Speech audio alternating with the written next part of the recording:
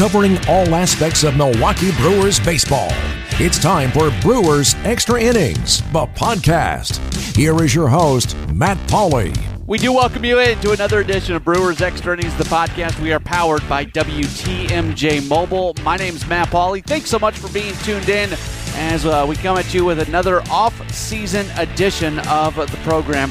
And this is going to be a fun one. We have a lot to get into. There was some Brewers news this week, so that always is good. Last week was probably our lightest news week that we had since we've been doing this program for now 39 weeks. This is episode number 39, so we hit the big 4-0 coming up next week here on Brewers Extra Innings, the podcast. A couple housekeeping sort of things to take care of before we really get things rolling. First and foremost, appreciate you being tuned in. If you are one of the folks who listens on Apple Podcasts, that's the way I listen to my podcast. Listen to them on my phone, on my iPhone, using the Apple Podcast app. If you are somebody like that, or maybe you go through iTunes on your computer, whatever it might be, there is a place where you can leave a review and a ranking and all that sort of stuff. If you can do that, that'd be great. Especially if you want to give us a high review. That would be most preferred. But if you want to leave us a ranking, that's great. It helps us move up the list a little bit and more people find us. And we want people to find the podcast.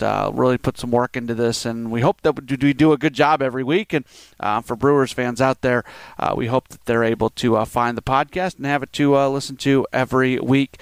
If you go to WTMJ.com and just listen to it there, that's great. We appreciate it. If you don't want to leave a review, that's fine too. We're just glad that you listen in on a week in and week out basis. If you ever want to get in contact with me, you can do so by tweeting at me at Matt Pauley on air, MattPauley on air. You can also drop me an email if you would like, matt.pauley@WTMJ.com. Here's what we have coming up on the program this week. Our social media conversation. Our featured guest this week is Tim Muma from Brew Crew Ball. He kind of broke the internet this week, or at least broke Brewers Twitter, because he wrote a piece. I don't want to mischaracterize it. He didn't write a piece saying that the Brewers should trade Orlando Arcia. He wrote a piece saying if they traded him, this is why they potentially could, and this is what they could get out of it. That did not sit well with a lot of folks. And again, you have to read the whole thing, and there's some nuance to it.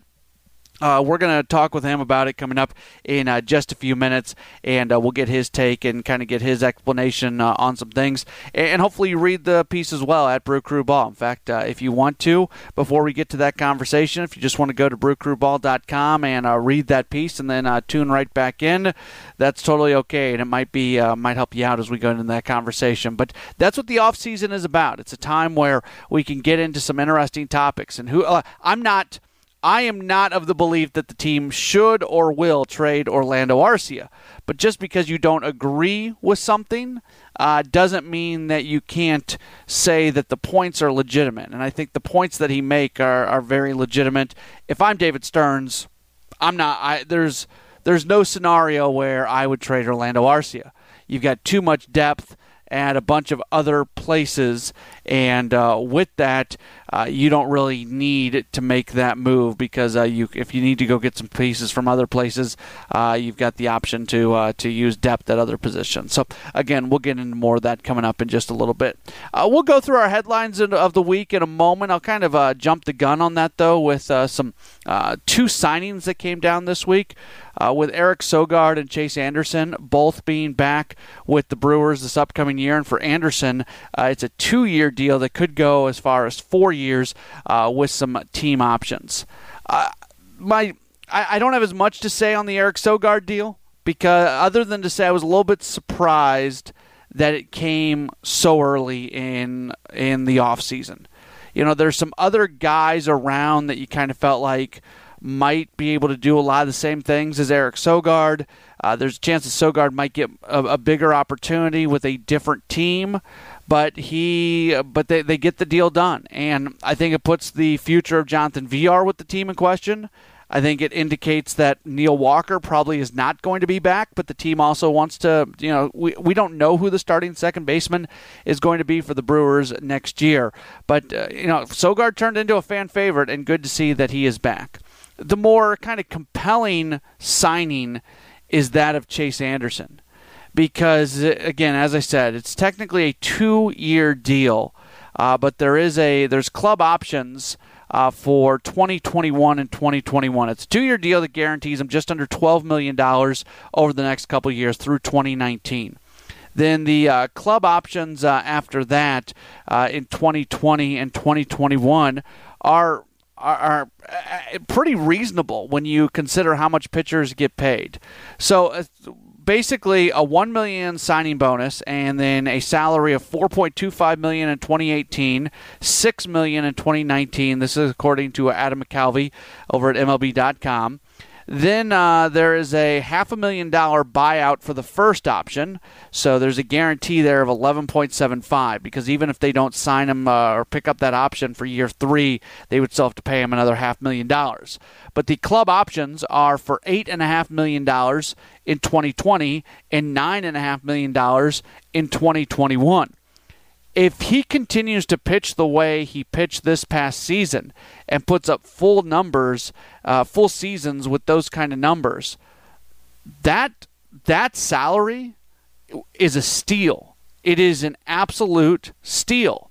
You start looking at some of the salaries of pitchers from around baseball, and you start to realize what Chase Anderson could potentially be worth on the open market. Anderson has a 2.74 ERA. If he continues to pitch to a sub-3 ERA moving forward, I mean, that's a $20 million a year, or at least in the neighborhood of that kind of pitcher. And the Brewers were able to get him to agree to give up one of his free agent years, and to do so at what might be half of what he would make if he would have been a free agent in 2021 at $9.5 million. Now, the other side of that is he's going to make more money over the next 2 years. The $4.25 million and the $6 million, probably more than he would have gotten in arbitration, but no guarantee of that. But there is just this it's guaranteed money, and it's something that players like to have. So good signings this week by the Brewers, and I think what it also shows is that this is becoming a team that individuals want to be a part of, and there's value in that. And it's hard to quantify that value in a world today in baseball where we quantify everything. Everything is statistic driven. What's the value of having a culture and an organization that people want to be a part of? I think we learned with the individuals who joined the Brewers this year, whether it was Stephen Vogt, Neil Walker, Eric Sogard, even guys who were signed in the offseason ahead of time, like Eric Thames and Jesus Aguilar. I mean, these guys who come in, Anthony Swarzak, and he's another big question going into free agency, if he's going to be able to get a deal done with the Brewers and be back. Guys want to be part of this team, and they want to be comfortable in this clubhouse. And it is a clubhouse that is... I go back to this. I had Craig Counsell on my Brewers Weekly show on WTMJ. He was doing the media rounds the week of the Marlins series that got shifted from Miami to Miller Park. So he did the media rounds kind of promoting that those games were coming up, trying to sell a few tickets. And I'm paraphrasing, and I should go back and I should find this answer because I feel like the answer represents so much. But I asked him about guys feeling kind of comfortable, you would see the fun, basically the fun. How many times did we see the reactions in the dugout in games, and you just realized that you were watching a bunch of guys who are having a lot of fun? And Craig Counsell said that one of the things he does, and part of the culture of the Brewers, is allowing guys to be who they are. And you might go, okay, you're allowing guys to be who they are. That's just part of everyday life. It's not. It's not part of everyday life in Major League Baseball. I can tell you that there's guys who get called up from AAA and get to the big leagues, and all of a sudden they kind of change who they are. It becomes, how should I act? And I'm going to change to be what I think a Major League Baseball player should be. Now, you got to act a certain way. You are a Major League Baseball player. There's professionalism that goes along with it. But that has nothing to do with showing character and being who you are. And the Brewers foster a culture and an environment where guys get to be who they are. And everybody embraces it. Everybody loves it. And what do you know? You could have Chase Anderson pitching in 2021, what should have been his first year of free agency, for $9.5 million, which when we get to that point, it could be an absolute deal. And let's say he falls off. Then they don't pick up the club options in 2020 and 2021. This is as team-friendly of a deal as there possibly is out there. So good on David Stearns for being able to get that deal done. Again, coming up on the program this week, our featured social media conversation is going to be with Tim Muma. That's coming up in just a few moments. We kind of went through this already, but nonetheless, let's do our headlines of the week. It doesn't matter if it's right in the middle of the summer or winter. There's always news about the Brewers. Let's look back at the week that was with Matt's Headlines of the Week. So the two big headlines we talked about in our opening segment, obviously, the contracts for both Eric Sogard and Chase Anderson. Sogard back for 1 year moving forward. Anderson, the deal where he gets 2 years plus there's 2 club option years. Beyond that, Zach Davies this week, he is named one of the finalists for a National League Gold Glove at the pitcher spot. He is joined by former Brewer Zach Greinke and also R.A. Dickey on that list as well. Those guys are very much known, especially R.A. Dickey. I would suspect that Dickey's going to win the award. He generally has been considered the top defensive pitcher in Major League Baseball for a while. But no matter what happens, that's a nice honor for Zach Davies. I think it's important for the fans. I would hear this all the time, and maybe I'm so far inside of things when it comes to being around the Brewers. Sometimes I need to take a step back and look at things more from the fan perspective.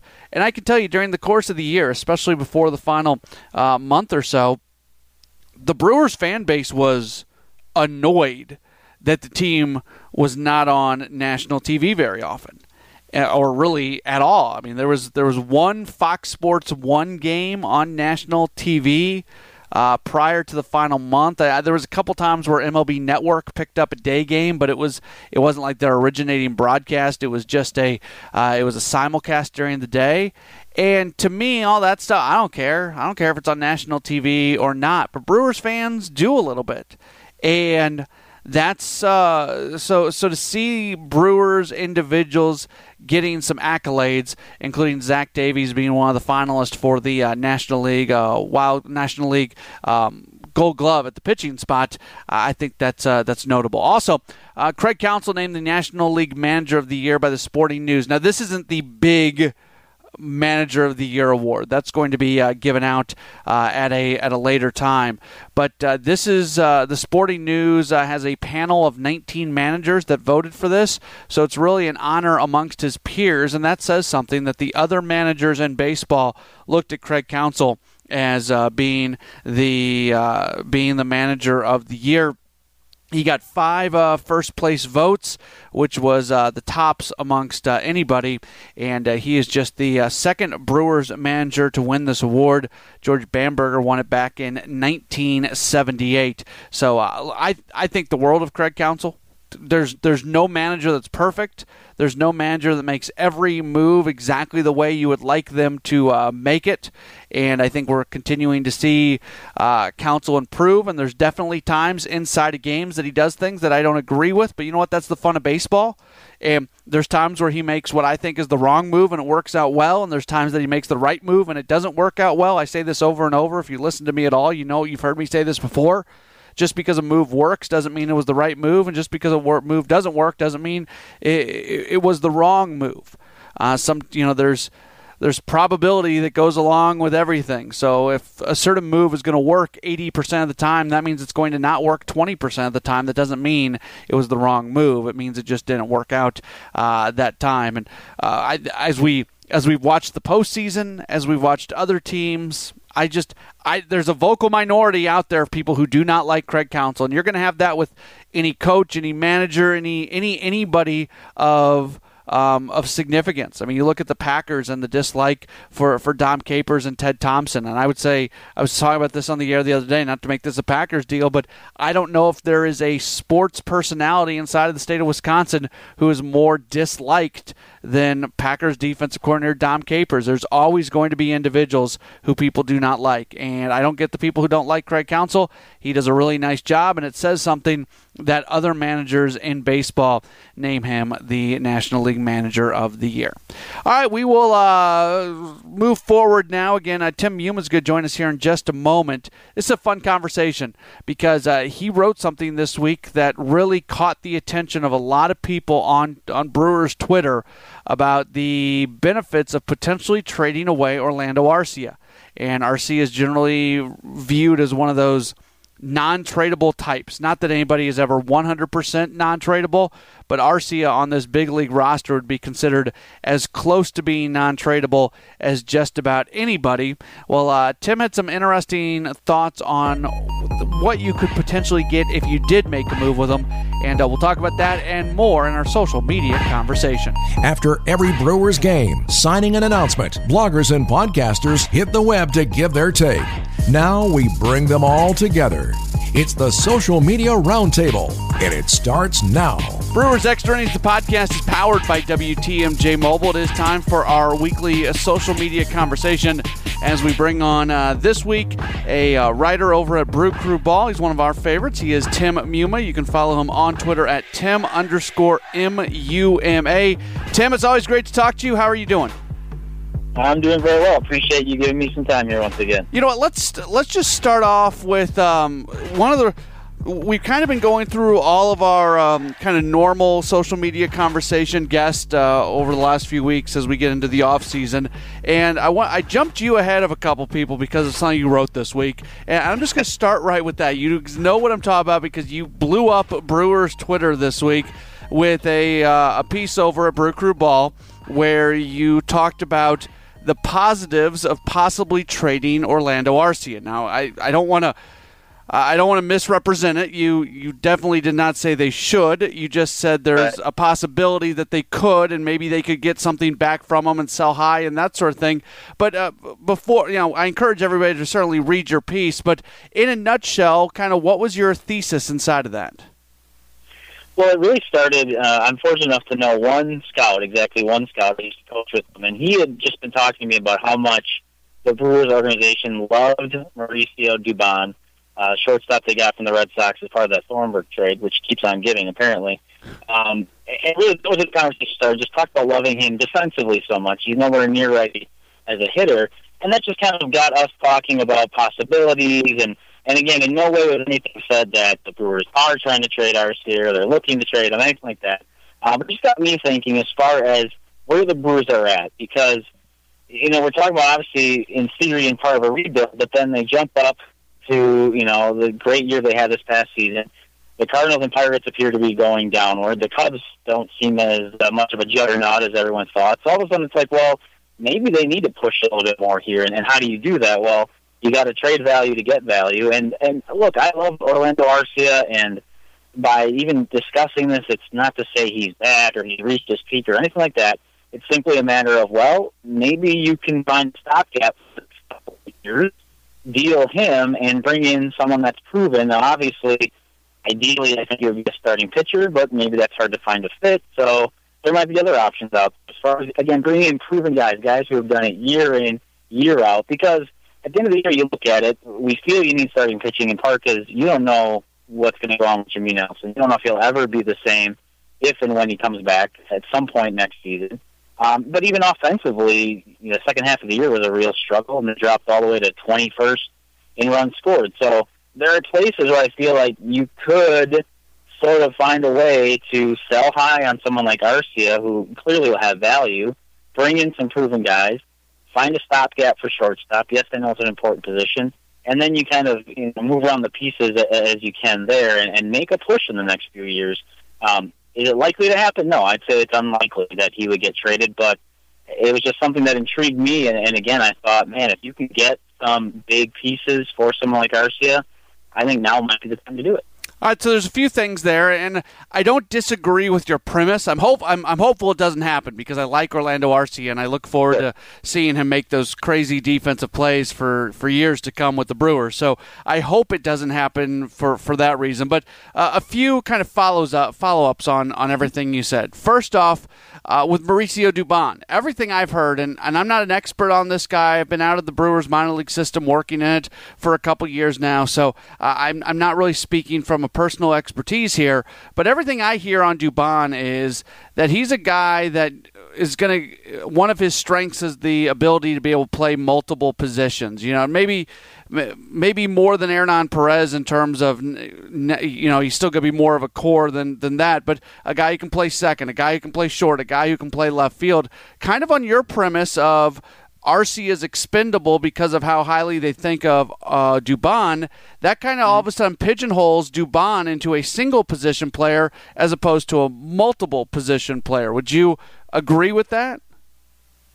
Yeah, that certainly would change things as far as that perspective goes.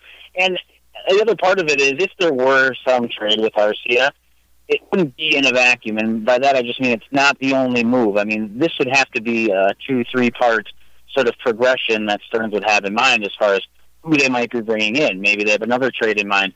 And again, the further you get down that road, it becomes more and more likely that, you know, it's not going to happen.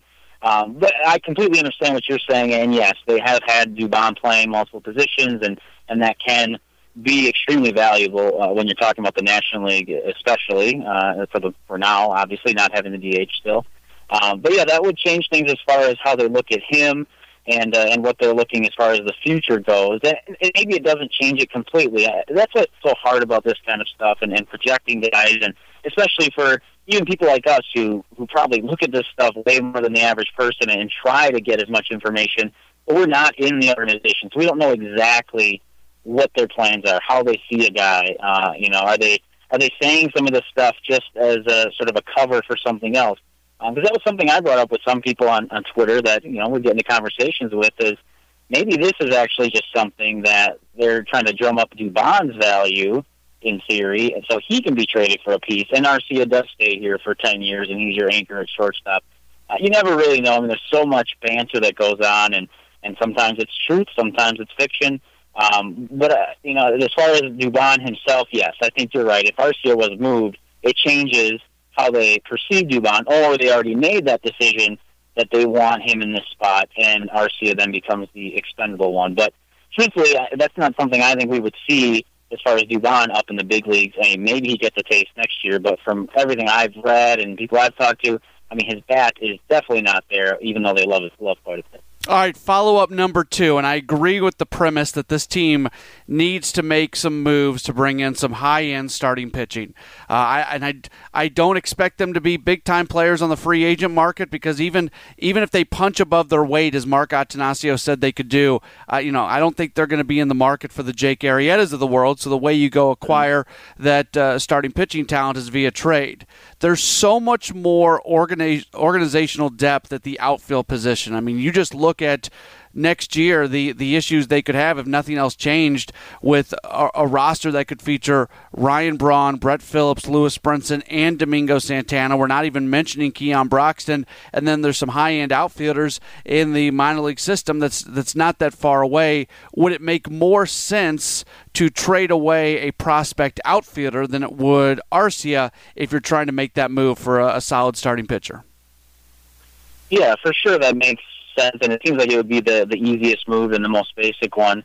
Of course, I guess the thought there is you got to figure out who you really trust and who you want in the big leagues. Like you said, there probably would be at bats for everybody if you're counting Braun, Phillips, Brinson, and Santana. To me, Broxton, look, nice guy, great, you know, backup outfielder. I don't think you should hold up any move or change any of your plans if you're thinking of Keon Broxton. I just think he's a good piece. He's nice to have. He has his streaks, but nothing should be held up or changed because of him specifically. And then you get in the conversation, like you said, you have depth in the outfield within the organization. I mean, you can go on. There's a number of guys you can list there that maybe people even haven't heard of or you've heard about just in the minor leagues specifically.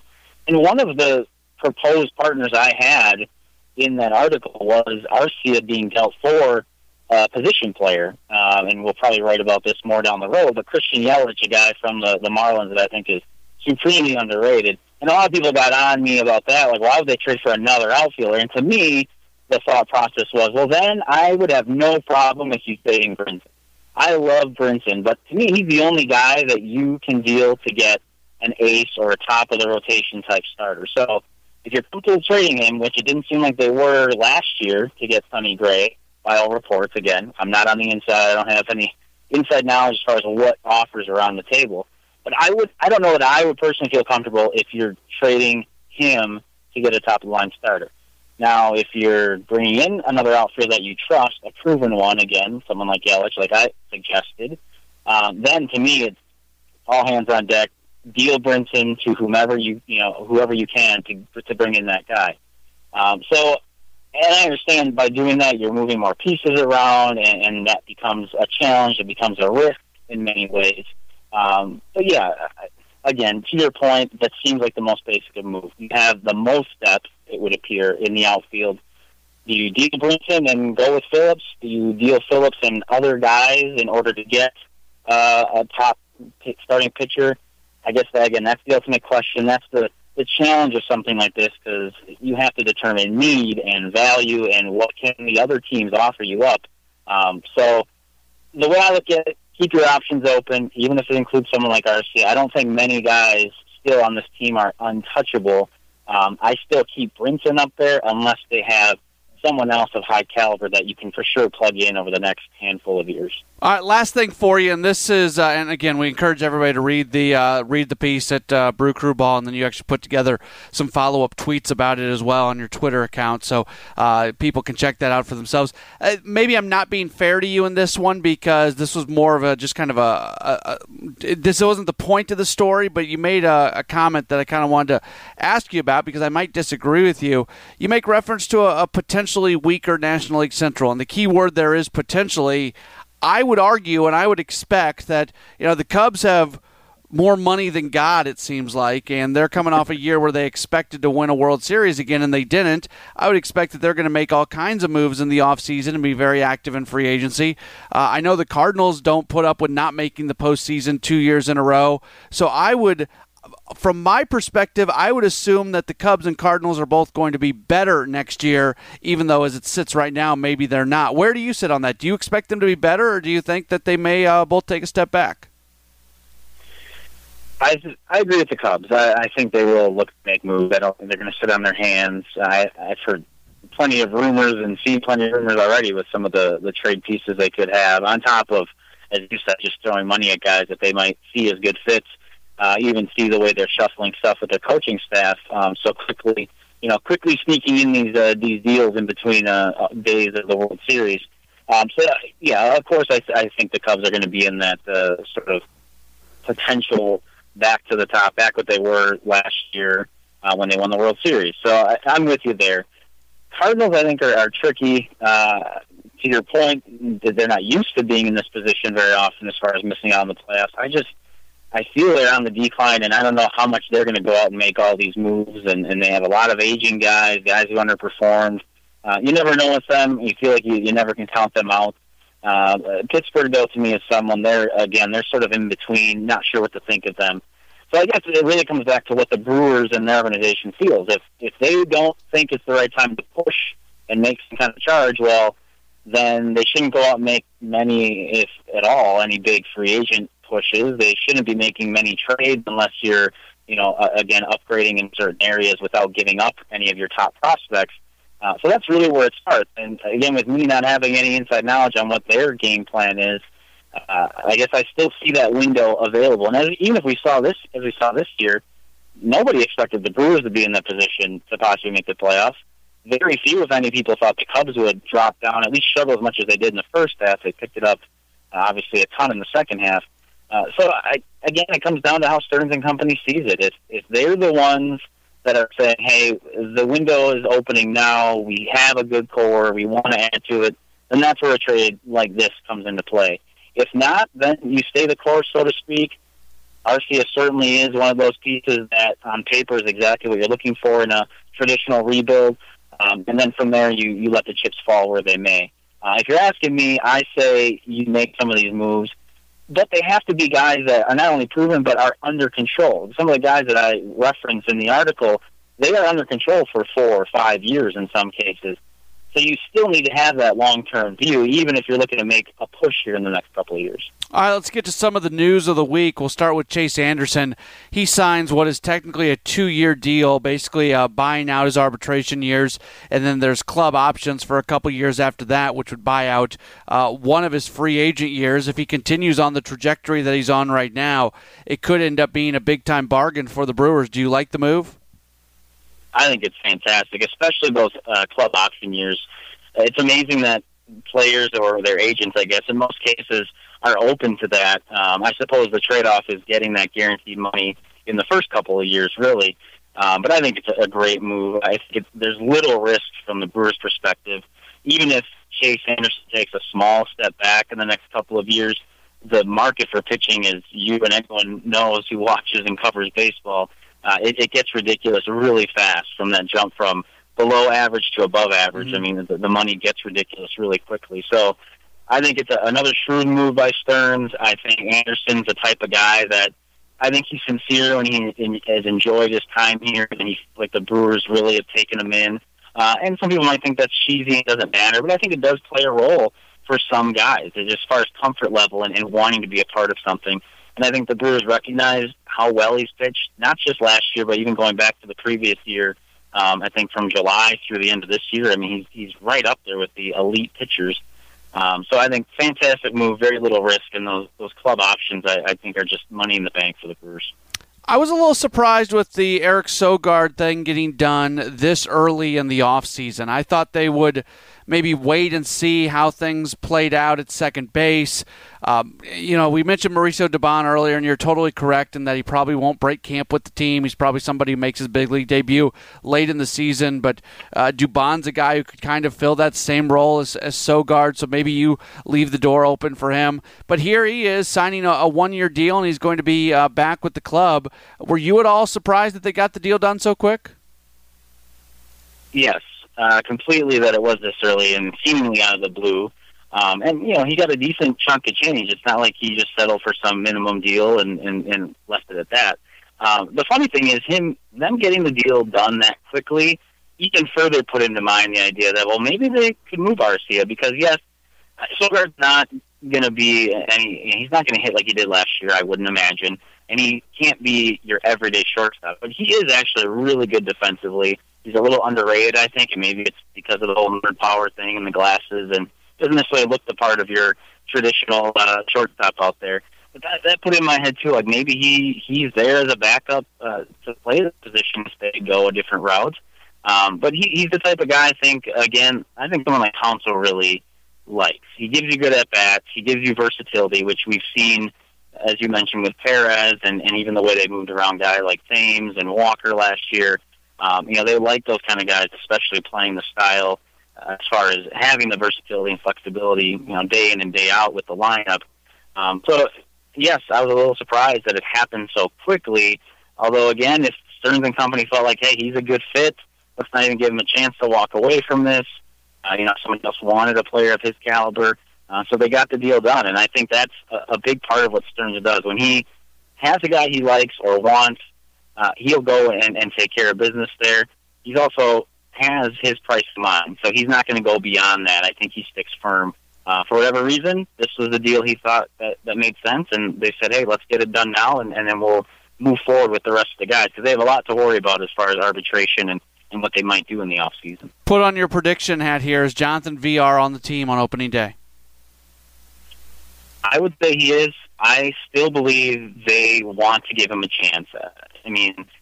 Obviously this past season did not go the way anybody had hoped or planned, and I'm sure a lot of people thought, this could happen. He was a kind of a one-hit wonder, so to speak. But I think with his, base running ability, albeit sometimes a little frustrating, and his again, versatility in some ways. Pushed him out in center field, I think scared us all quite a bit when he was out there.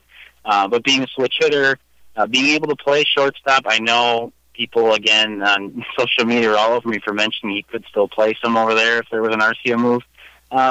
we tend to remember all the bad stuff, but at times he was fine there too. Again, as a part-time player, I say they roll with him unless there's some other deal out there. I don't see them bringing back Neil Walker. I think he'll look for a firm starting spot somewhere else. And unless they have some deal in the works or there are some guys available that they could bring in, I don't think he's a horrible option. He's not costing you a lot. Maybe it was too much pressure for him last year after he turned down what was out there, supposedly a contract offer. I had heard some stuff about half the season having, I don't know if it was wrist or his thumb wrapped up. Maybe he was dealing with something we didn't know about. Maybe it was just a bad year. Sometimes that happens. You start slow, you can't get it out of your head, you never fix it. So that's the long version of yes, I think he'll be on the team in some capacity, maybe even as your starting second baseman, or maybe he becomes that versatile guy, at least on the infield for you. Going back to something you said a little bit ago about Chase Anderson, and I think it applies to Eric Sogard as well, just the idea that they want to be in Milwaukee and they want to be on this team. Yeah, at the end of the day, you win with talented players, and no matter how much guys like each other, you got to have talent to win. But baseball is also a sport in a 162 game season that spending all day with guys you like can impact the game somehow, some way if there is talent. What impact can the way Craig Counsell manages, the way that clubhouse is put together, the way David Stearns values finding guys who kind of fit the culture of the team, as we watch this thing develop, how much can that play into the Brewers maybe being able to have a little bit more success and getting guys to take a little bit less money like Chase Anderson and things like that to be part of what's going on? Personally, I think it does play a relatively big part. Yes, you need guys to perform on the field. You need your stars. You need the numbers up there. But this is sometimes where, as much as I love statistics, I think sometimes some of the guys who are into stats so much either devalue or really completely bash anyone who thinks that the idea of team chemistry matters or fit matters. That, well, yeah, team chemistry, they're good together because they're winning. If they were losing, it wouldn't be this way. I don't believe that wholeheartedly. I do believe in the idea of camaraderie. Baseball being different in a lot of ways because, like you said, it's every day, and it's not just during the season. It's before spring training, it's during spring training. It's you're in the clubhouse every win, every loss. You rarely have a day off. You're rarely apart from these guys. So I think that does play a role. And as you brought up, Sogard even mentioned, he felt like there's something special going on here. He wants to be a part of it. I think a part of that is Craig Counsell. We can get on managers all the time for their in-game decision-making, and I'm just as guilty of that as anybody. But I think it does matter most how they handle the players, how they talk with the players, what their communication style is like. When do they let them play? When do they try to bring the hammer down a little bit? And from all accounts, it seems like Counsell has a good feel for all that stuff. Maybe it's because he's not that far removed from playing, and he kind of understands that. A lot of times we talk about managers who are really good with what they do are players who aren't necessarily stars, right? Because they can understand the role of bench players, or for him, you can even call them bench players. But understanding that you need to be able to talk with these guys and give them an idea of what's going on, and have this sort of the feel that you're all one and that you're going to do what it takes to help the guy next to you, not help yourself. And I think you see that a lot with the team. Especially this past year. Guys playing different positions, they look to be enjoying themselves, win or lose, pressure situation or not. I think it does matter. And I do remember even last year hearing the Cubs talking about that, and Theo Epstein saying that, with all these numbers, all the teams have the numbers now. Okay, so maybe the whole Moneyball idea and the advanced statistics, there's maybe not as much an advantage there for any one team, so they got to look elsewhere. And they talked about doing interviews with guys and seeing what makes them tick and what really drives them, what do they look for in a teammate, what's their personality like. So that might be that next step as far as how do we get over the hump and how do we make this team better, not just each individual player that we bring in. Last thing for you, Zach Davies is one of 3 finalists for the Gold Glove in the National League at pitcher, joined by Zach Greinke and R.A. Dickey. It's cool that he's on this list. I think, and we also saw, Craig Counsell get the Sporting News Manager of the Year deal, so it's nice to see the Brewers getting some accolades. Any chance Davies wins this thing? I guess I don't think so. To be honest, I was completely shocked that he was even mentioned as a finalist. I think we all tend to notice when a pitcher's really bad at fielding his position, Matt Garza. But it's hard to tell when a guy's really that good. I really couldn't tell you. Maybe if I get a chance to look at some numbers or something, but I didn't see anything that set Davies apart from the next guy. So considering as much as the Brewers have gotten some pub and some accolades in that way, I see a very, very slim chance that Davies wins. If he does, great. If not, it doesn't really matter to me at all, if I'm being honest. Fair enough. Are you planning on breaking Brewers Twitter again with something else that you write here soon? Well, it's not funny. Like, people are mentioning, is this clickbait? Like, I really didn't set out to do that, people. I just gave an opinion, and like you said at the top, I didn't say they should trade him. I should know better, right? You're not going to always get great conversations on social media. I don't have anything necessarily that's going to be breaking. Just in general, at Brew Crew Ball, we're going to be having, some off-season stuff, and we will get into the idea of potential trade targets and free agents and off-season plans and that kind of stuff. So as much as it stinks that the season is over for the Brewers, obviously, and has been, it's exciting when you go into this kind of fresh, hot stove talk, especially who knows what direction the Brewers are going to take. It's pretty much wide open. They can do whatever they want. They have money if they want. They have prospects if they want to deal them. Or they can just, stay status quo and see what happens with that rebuild. But I would encourage everyone to check out Brew Crew Ball. Obviously, I write there, but a number of other great guys write there as well. And we'll have tons of stuff coming up regarding the off season, and hopefully I can hit some more nerves of people, and we can have more discussions on social media. He is Tim Muma. Again, read him at Brew Crew Ball. Follow him on Twitter at Tim_MUMA. Tim, great to catch up. I'm sure we'll talk a couple more times at least here during the course of the off season. And thanks as always for your time. No, I appreciate it. I love talking with you. I love what you do.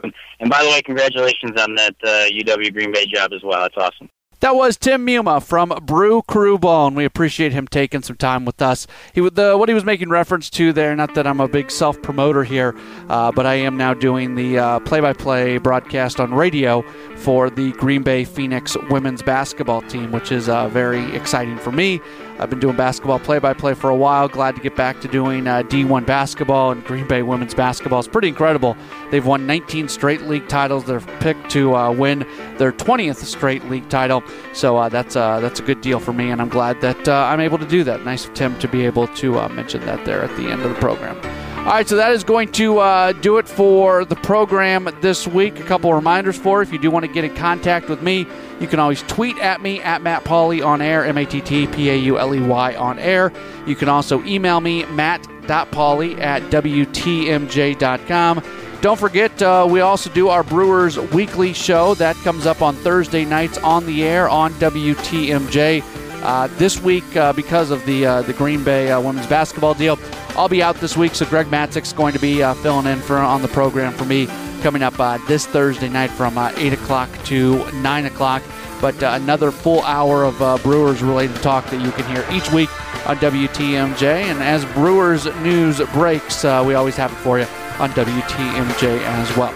Thanks so much for being tuned in. This has been Brewers Extra Innings, the podcast powered by WTMJ Mobile. Our thanks again to Tim Muma from Brew Crew Ball for joining us. We'll talk to you next week. The big 4-0 next week, episode number 40 next week of Brewers Extra Innings, the podcast powered by WTMJ and Mobile. We'll talk to you then. Thanks for listening to Brewers Extra Innings, the podcast. Matt will be back next week with another episode. For all the latest Brewers news, keep listening to the home of the Brewers. News Radio 620 WTMJ.